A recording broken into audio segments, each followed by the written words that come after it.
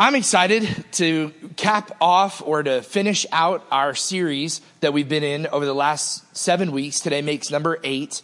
And I really have enjoyed studying for this series and preparing for this series. But I've also really enjoyed what God has spoken to each one of us throughout this series. I think the messages that are given to each of these churches were so powerful, and they still hold sway today, more than 1,000 years later. The 7 letters and the 7 cities or churches that we've covered, we have up on a map for you. We started off in the city of Ephesus, and then we traveled around basically a horseshoe, which actually ended up being an old mail route. That's the way that it was a trade route as well as commerce and things like that, but they would also deliver mail and take things. So they took the message to the church in Ephesus, from Ephesus to the church in Smyrna. And from Smyrna, they took both of those letters to Pergamum, and so on and so forth, so that these messages were a blessing to every church. Now, there was this thought that I had that I wanted to share with you, which is each one of them had the ability or the opportunity to learn from the message to the other churches. So when the letter that was written to Ephesus arrives all the way over in Sardis or Philadelphia, they were not to read that and go, oh, look at what God said to that church, and I'm so glad we ain't that church. No, they were supposed to learn and listen to the words that were delivered to that church and have them as a warning, as it were, for themselves. So I want to recap the 7 cities. Just leave that map up there, and we're going to go through them really quickly, just so that you get a good idea of what we're talking about. The letter to the church in Ephesus, it was the forgetful church. They lost that love and feeling. I won't sing it. Okay. They lost the love and feeling that they had at first for Christ, and Jesus is telling them to come back to him. In Smyrna, that church suffered quite a bit for their faith. And Jesus tells them, hold on. Hold on. I am coming to you. I will be there for you. In Pergamum, the next city at the top of the map, it's the compromising church. This church compromised the word of God for friendship with the world. So there's a strong warning to that church that they receive that says, turn back to me. In fact, each one of these either says, hold on to me or turn back to me. Thyatira, that church was known as the tolerant church. They not only tolerated sin in their midst, but they also celebrated it. They participated in all of the stuff that was going on in the culture of their day, and they thought nothing of it. Jesus, however, did think something of it, and he tells them, you need to stop tolerating sin. Then the city of Sardis receives a letter from Jesus Christ himself, and Sardis was the sleeping church. Jesus says, wake up. You've got to wake up and realize where you're at. The body of Christ is meant to be active on the earth. It's not meant to be asleep or passive. Amen? Amen? Amen? Philadelphia is the enduring church. Like Smyrna, Philadelphia receives no correction. Wouldn't you like that? No correction, right? They receive no correction from Jesus Christ, only encouragement, encouraging words that he knows what they've been through. He sees them, he loves them, and he encourages them to press on. And then last week we looked at the city of Laodicea. It was the lukewarm church. Such an interesting historical significance for them to have read this letter. They built these aqueducts in cities 5 and 7 and 8 miles away to pipe in water to their city, cold from one and hot from another. And by the time it reached the city of Laodicea, it actually tasted really gross and it was lukewarm. They knew this, and Jesus calls them a lukewarm church.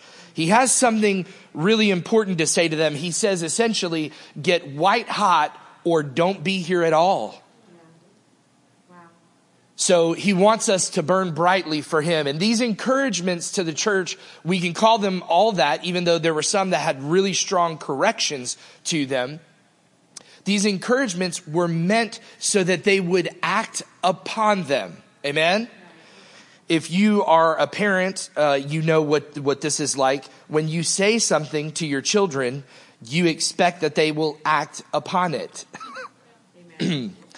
If you own a dog and you give them a command, you expect that they will act upon it. If you work a job and you have a boss, he or she expects that you will act upon it. When you receive that word, the choice is yours, but you should really consider what your action is and do something about it. So today, my privilege and something that I've been working on for a while now is the 8th message in this series, and it is the letter to the church in Clinton, Mississippi. Amen. I really believe that there's something to be taken from each one of these churches, but I believe with all of my heart, and we talk about it here very frequently, that the Holy Spirit still talks today. There's not duct tape on his mouth. He's not dead. He speaks still today, even after 2,000 years ago, having been on the days of Pentecost and falling on the believers there. I believe that he doesn't just speak in the corporate setting, but that he can speak to you individually in your own life, in your own circumstances. So my hope today is that you who are here and those who hear this message would really actually tune in your spiritual ears and hear what the Spirit is saying, but not just hear it. My challenge, the challenge that I've been given from God is that I would obey it. And I pass that same challenge on to you today. So I want to give you some background. As we've done every message in this series, I want to give you some background on the city of Clinton, our city. You may know some of these facts, but you may not. Some of them might surprise you. According to 2018 statistics, we are home to more than 27,000 people. That's a lot. We are a historic city. We've been around for a while. We've got some small town charm, some, old brick streets and the old town area and little boutique shops. It's kind of cutesy. A series of refreshing springs are what drew people here to Clinton to settle here in the first place. And you may not know that. In 1805, people came here passing through and began to experience the refreshment from those springs. But there is also a bit of a sordid past. I don't know if you realize that, but most cities would have something in their history that we don't really talk about too much these days. But back during Reconstruction in the 1800s, there were race riots, and some estimate that in the city of Clinton alone, more than 100 people, blacks and whites, were massacred. They had riots here based on politics and based on Reconstruction and trying to integrate the black individuals into the voting right system and all of that stuff. And so today, though, we are rated in the top 10 most diverse cities to live in Mississippi. So we've come quite a long ways. Clinton was also home, you might not know this, to Camp Clinton, a POW camp. Do you guys know this? Shake your head at me if you do. Okay, some of you do, some of you don't. At the height of the running of this POW camp that had mostly German soldiers in it that had been captured in Africa, they had upwards of 3,000 POWs here in Clinton. The land that they had, what they call Camp Clinton on, was eventually given to Mississippi College. It's used today just for, cross-country track and things like that. And it's wooded. There's no buildings left up and that sort of thing. But it's still here in Clinton, that property, and it belongs to Mississippi College. So Clinton, Mississippi, though, is a pretty cool place. I like it. Okay. More than like it. I love it. We're rated in the top 10 public school districts in Mississippi. This is a good thing. We're rated in the top 10 best places to raise a family in Mississippi. We're rated top 10 best suburbs for young professionals in Mississippi and the best places to live in Mississippi. Also the places with the best public schools, all in the top 10. We register in all of those categories. There are some that we fall, short of getting into the top 10, but these are some of the highlights.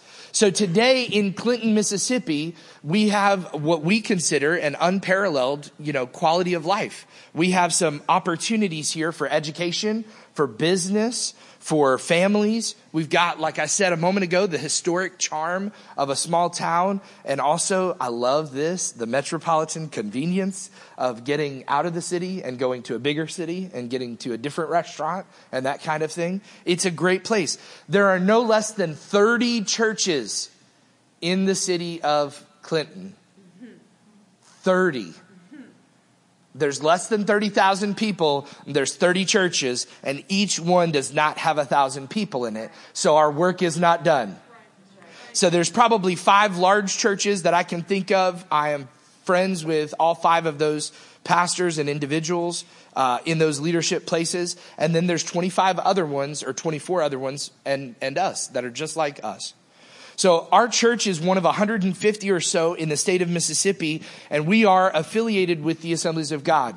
I give you some of this because I want you to know the history of our city, our town, and also of our church. We're part of the Fellowship of the Assemblies of God, and this month marks 46 years of God's faithfulness to Celebrate Church. This month. We've been around for 46 years, so happy birthday to us. Pastor Jim Whitney, who passed away last year, he's the one who had the vision to start the church here in Clinton back in 1973. And he did so in a remodeled, burnt out trailer on Monroe Street down in Old Town area. We sold that property to Mississippi College, and they now have buildings there. And we moved out here in the late 80s, early 90s. For the last 13 years, we've been known as Celebrate Church. They changed the name from First Assembly of God to Celebrate Church. I don't know all the reasons for that, but I like it.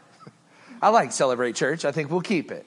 So there are other churches in our city. There are bigger ones. There are older ones, but this by far is my favorite. Amen. We've always been known. I looked through the archives and I was telling Sam Peden a funny story about himself that was written by someone else in the archives. And I've got a picture up here on the platform I'll show you in a minute that has Ann Peden in younger days in a crowd of a ton of children. But we've always been known for our generosity, for our sacrifice, for our stick-to-itness, and for our faithfulness, regardless of whatever season it was that we were facing. And we've always been known to take risks for the gospel. And I would put money on the fact that they would not deny that. They are some of the members that have been here the longest with us, that we have always been willing to take risks for the gospel. Do something, try it. If it works, it sticks. If it doesn't, we'll try something else. And I love that about our church. So we've been known for some great things throughout our 46 years. But I really believe that God has a word for us as a church today, 46 years later, that will help us look towards the future by looking at our past. Would you close your eyes with me for just a moment? I want to pray over the message before we dive into God's word. Lord, I thank you for the opportunity that I have to pastor Celebrate Church. I thank you for those who are here today and who will hear this word. Lord, I pray that your Holy Spirit would open up our ears to hear what you are saying. And Lord, that you would help us to be motivated to action, to do what you're calling us to do. In Jesus' name I pray. Amen. So my message today, even though it's called The Letter to the Church in Clinton, I have a subtitle. And if you're taking notes, you can write this down. I call it Back to the Beginning. Because we want to look at the history, and I've told you a little bit of the history of the church and of the town, but there's something else there that I think that we should look at, and it applies to the message that I really believe God gave me for our church.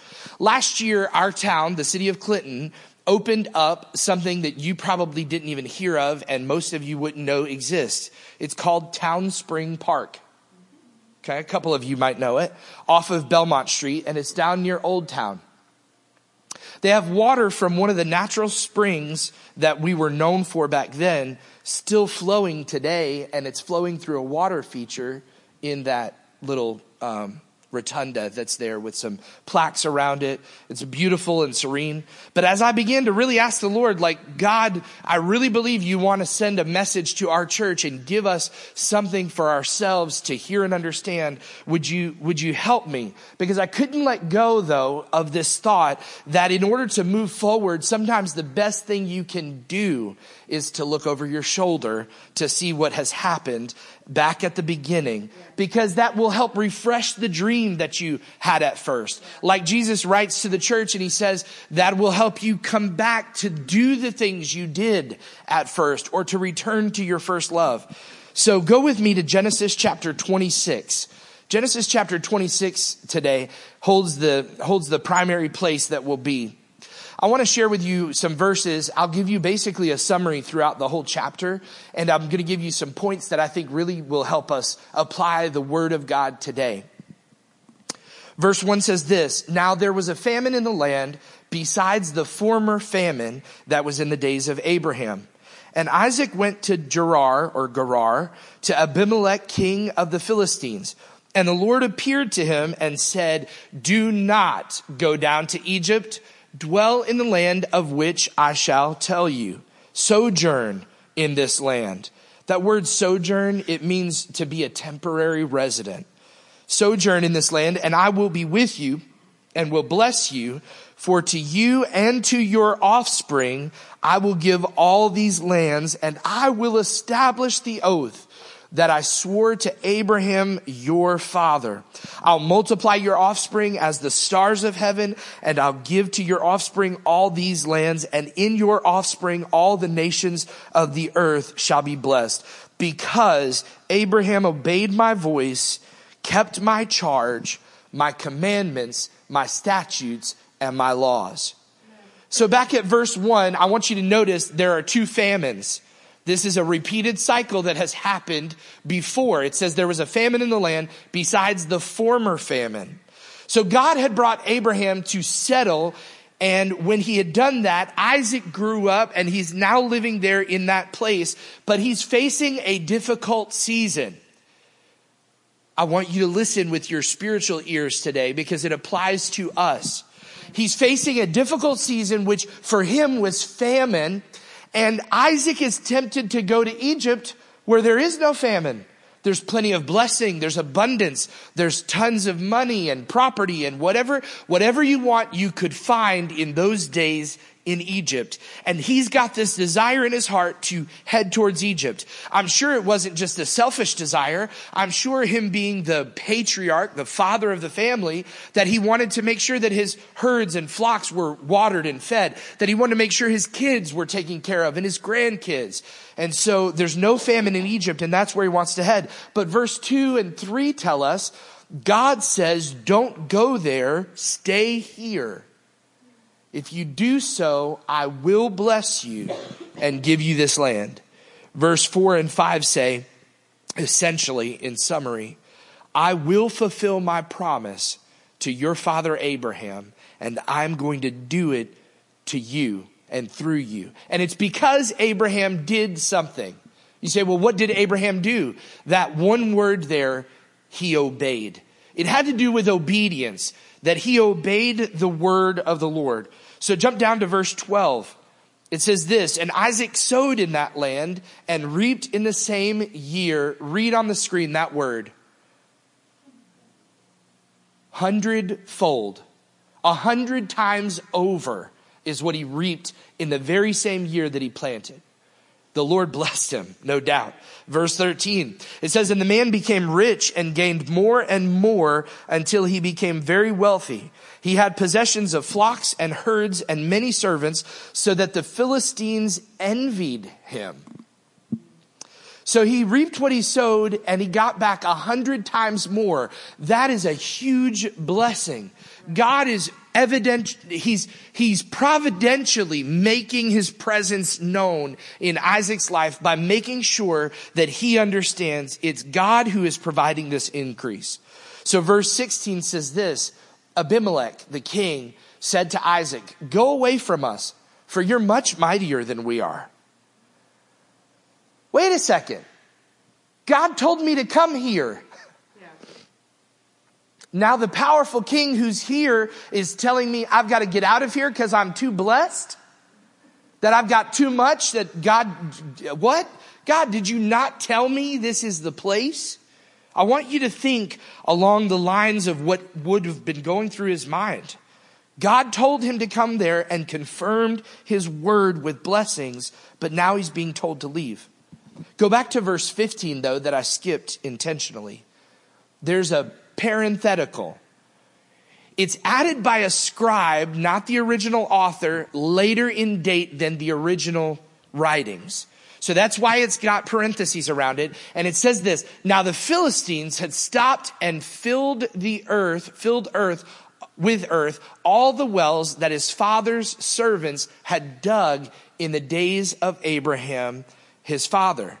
Now verse 17, it says, Isaac departed from there, and he encamped in the valley and settled there. And Isaac dug again the wells of water that had been dug in the days of Abraham his father, which the Philistines had stopped after the death of Abraham.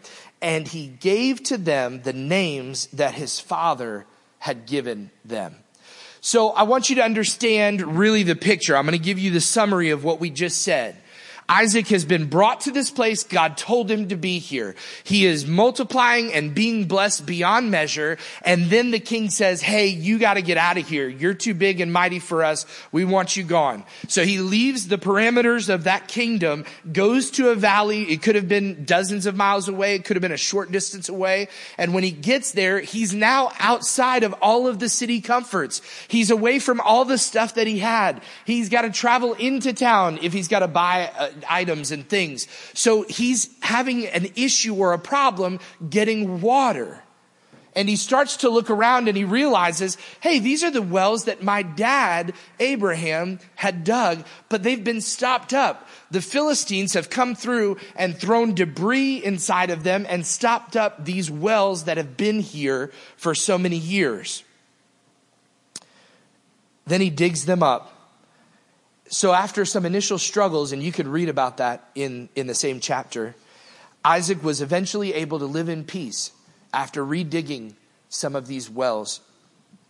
And I believe that we as a church can see some insight for ourselves from this passage. Before I tell you what those points are, I just want to show you, we've done this before a few times, but I just want to show you, this is the first congregation in 1975. Little bitty burned out trailer that got renovated, and it's down there. It was down there on Monroe Street. This is the picture that we had for the mortgage burning a couple years ago. And here's an awesome picture in more recent history. And I'll let Miss Ann tell me if she thinks this was somewhere in the mid 90s with that VBS Fiesta. Gosh, I'm not good with dates. Okay. That would Let's. I think it probably was more In the early 2000s. So look at this picture. This is what the stage used to look like. Still the same pink carpet. Aren't you happy? No, I'm kidding. I always joke about the carpet. But look at how many faces are present at this VBS. Adults, kids from the neighborhood, kids from all over. This is part of the history of our church. And I believe with all of my heart, there's some spiritual insight to take from the story that Isaac redigging the wells, or going back to do again what God had done at first through Abraham, that he wants to encourage and challenge us to have hope for the future by going back to our beginning. I think the first thing that I notice in this passage as I studied it, and I want to share this with you, number one is this, that obedience to God should trump our desires and even our perceived needs. If he truly is who he says he is, then he's got this. Right? We don't belittle you if you have a lack of faith. In fact, Jesus didn't belittle those who had a lack of faith. He encouraged them to gain more faith. He did say to the disciples that were following with him, "Oh, ye of little faith." Like, come on, guys. You've already seen me do great things.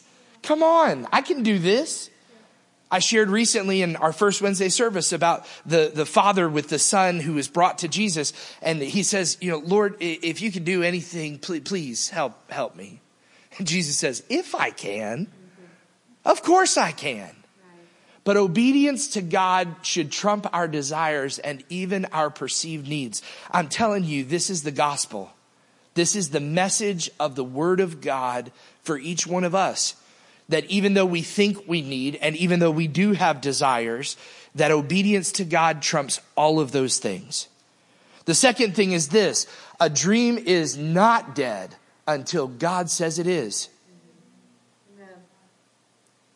I want that to sink into your spirit today, because I don't find any evidence in Scripture where God allowed a dream that he gave to ever die. But it is not dead until God says it is, and we need to understand that. So you can understand this in your personal life, that maybe there's a dream that you feel like God has put inside of you to do something for him or do something for others, whatever it may be, get a degree, whatever, you fill in the blank. That dream cannot die. If it's truly inspired by God, it will not die until God says it does, and he'll make sure it comes to pass if it's really from him. The Bible says that you are not to trust someone who calls themselves a prophet who says something that doesn't come to pass, because they speak for God to people. And they stoned people like that in the Old Testament. If you said something that didn't come to pass, you were not to be trusted, and you got kicked out of their society. So the idea and the understanding is that God's word is always true. It's always in his word that we have that you ought to read more often. And it's also always that his verbal word that comes through messages or prophecies or anything of a supernatural way in today's day and age outside of the word of God must be standing on the promises found inside of the word of God. There's a woman, I just read in the news this morning, a demon told her to steal a car. At least that's what she's telling the police. So the devil made her do it, okay? There are some stupid people that do some stupid things, and they've even been in the church. I know you don't know any of them, but I'm just saying, if God said it, he will make sure it comes to pass. Amen? At this point, Abraham's dead. Isaac is now the patriarch. God reaffirms his word to Isaac and says, I'm going to still do what I promised your father to do. I've already begun that work inside of you because you are alive today and have a family today, but I am going to bless you even more so. The third thing I see is this, that God's provision and his presence will always be present for those who obey him. God will always make sure that his kids are taken care of. Amen? Come on, you should put a smile on your face. This is good. His provision is there. Even if you get kicked out of whatever situation you're in and move to a different place, God is still with you. If you're still with him and obeying him, he is still trying to make sure that you are provided for and that his presence goes with you. He was with the Israelites in the wilderness, even though they complained and cursed their leadership. They cursed God himself. They were ungrateful. They were selfish. Does that sound like anybody you know?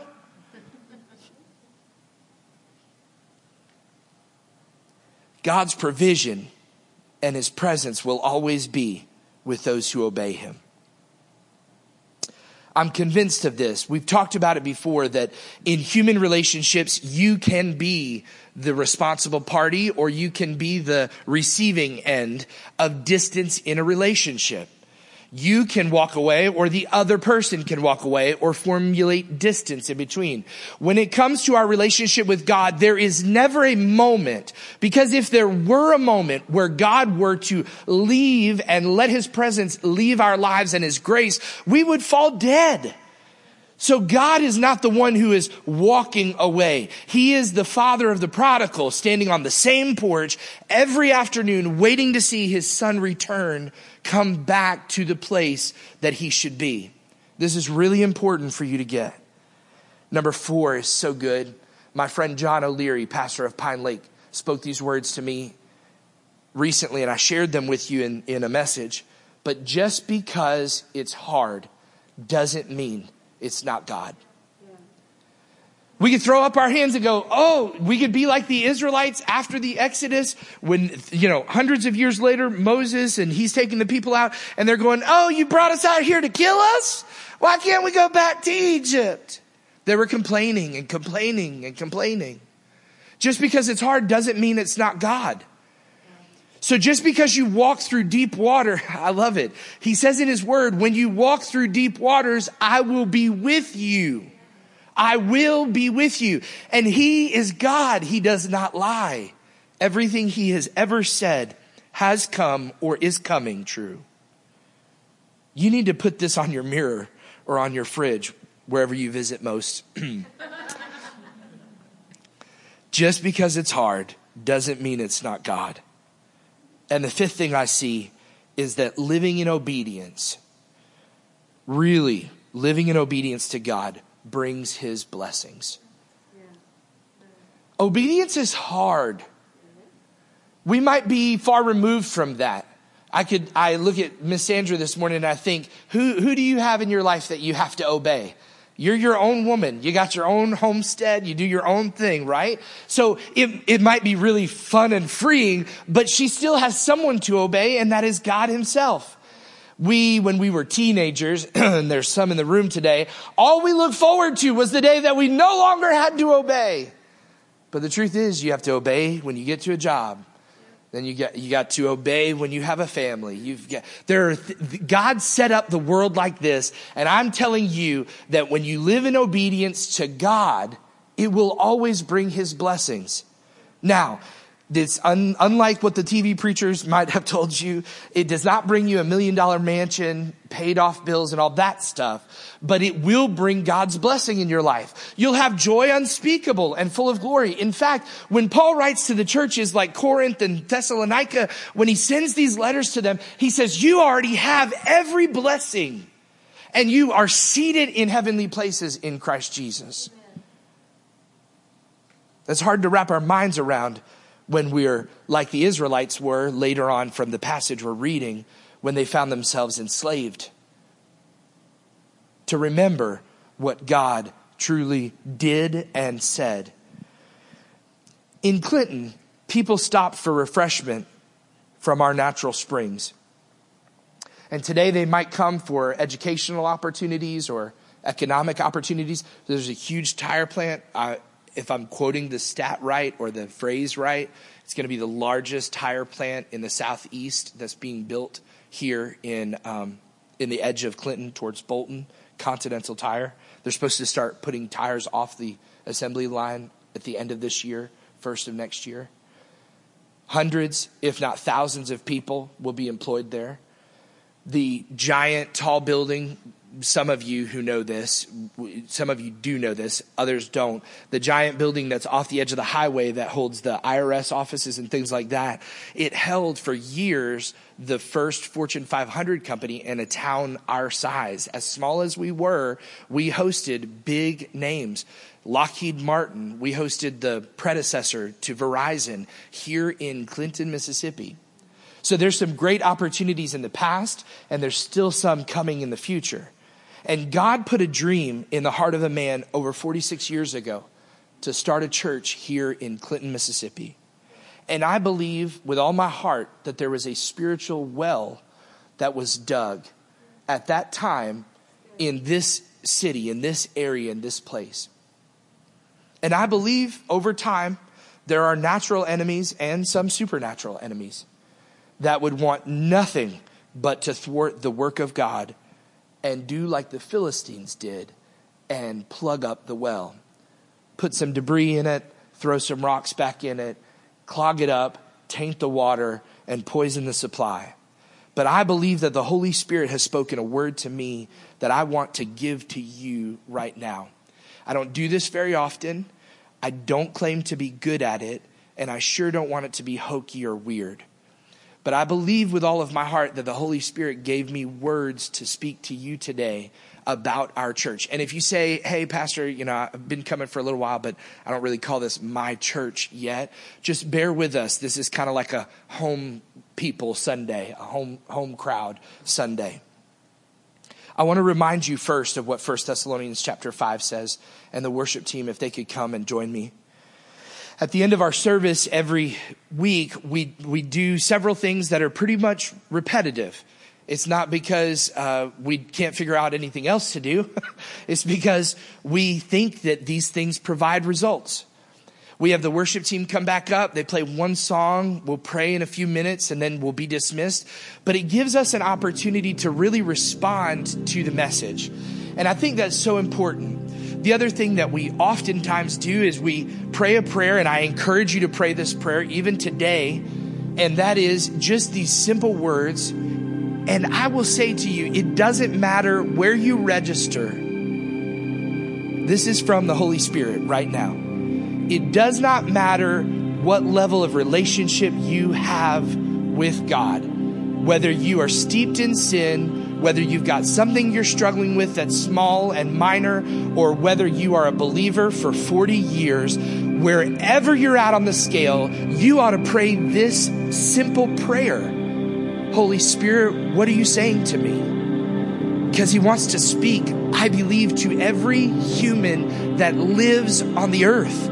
Believer, unbeliever, I truly believe that he wants to speak supernaturally. So that's what we do in the next few moments. But let me go back to what I believe the Lord has given to me as the direct word for our church. And let me remind you of what 1 Thessalonians chapter 5 says. It says this in verse 19. It says, do not quench the Spirit. This is his encouragement to the church there, to not put water on the fire kind of thing. Verse 20, it says, do not despise prophecies. So even though it might be something that's uncommon or we don't have it very often, we shouldn't just turn our nose up at it and not listen to it. Verse 21 gets even better. It says, but test, and let me help you with this translation, but test every word of prophecy. When it says test everything, if you just read that out of context, you might think that just means test, your tire pressure. No, this is talking directly about words spoken from God, that we are to test them and to hold fast what is good. Notice he doesn't say anything to do with the bad. Just throw it out. Just hold on to the good stuff. I want you to close your eyes and bow your heads. And I want to speak this message over our church. Holy Spirit, I'm so thankful that you're here in this place. I'm so thankful for the honor and privilege it is for me to pastor Celebrate Church. We've seen some good seasons and some tough ones. Father, I thank you that you've been God through it all. I thank you for this word today to our church. I believe the Holy Spirit says, I know your sacrifice and your generosity. Your love for me has motivated you to attempt great things in my name, and they have not been in vain. I have seen your struggles and that your faith has been tested. Remember this, I have called you and appointed you to be a light in your city that shines brightly, invading the darkness. I have placed this church here for my glory and honor, and I say I will complete the work I have begun there. Anchor yourselves to my word, and you will not be destroyed by the winds of the world or the circumstances that you face. The Lord would say, I am sovereign over every season, and I am sovereign in this season as well. My dream for Celebrate Church has not yet come to pass, but be assured it has not died either, and it will not be replaced. Continue to love on the people in your city and offer them the hope that only I can give them. As you do, you will impact your world. Don't forget, but remember all that I have spoken to you and done through you in your years together. My words over you will not fail to come to pass. You are to be patient. You are to continue to focus on me, and I will strengthen you. So put away the things that hold you back. Remove the debris from your well, and I promise the spring will flow again freely. When you turn from your sins, you will experience times of refreshing once again in my presence. Lord, I thank you. Lord, we thank you for this word today to our church. We thank you that you're the God that knows and the God that sees. And Lord, although our present time together might have its challenges, God, our past has some amazing milestones. And I believe our future is so bright as we stay connected to you, brighter than we could even imagine. Would you stand with me today? I want to ask you this. There might be, you say, you know what, Pastor, I'm not really sure about this whole thing with digging wells and all that kind of stuff for the church, and I don't belong here as a member and all that stuff. But today you're here and you say, you know what, but I have a spiritual well. The Bible actually communicates that truth to us, that each one of us, in fact, we sing an old song, spring up a well inside of me. And I believe that there are some people here today who have allowed the debris of today's culture, the debris of circumstances, the debris of job loss, it could be a million other things, to fill in the well. But I believe that God wants to allow the water of His Spirit to run fresh and free in each one of us, because as we are connected to Him and we are connected together, there is nothing that God can't do. Amen? So today I want you to, as they sing this last song right here and they encourage us through this time together, I want you to say, God, if there's anything in me that needs to be cleaned out and removed, help me today. Let me say this to you, and I want to warn you. God is not a magician, but He is a miracle worker. You cannot say the words to God today, God, remove all the debris from my life, because God wants you to do some of that removal.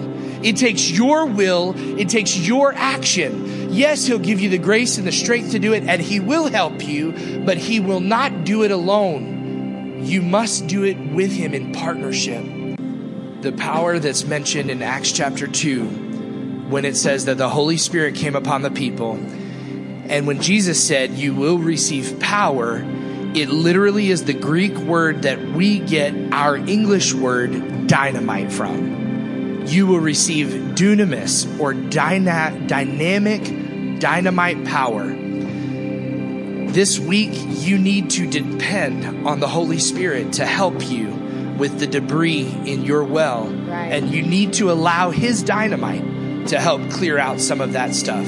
And you pick up the pieces with His help, and that refreshment will come from Him. Lord, I pray over Celebrate Church a prayer of blessing. Lord, I thank you that you are sovereign, and Lord, your plans have not changed for us. You still desire us to love well, to impact our world, and to grow together as the body of Christ. Lord, help us to do it in Jesus' name. And everybody said, amen. God bless you. We love you.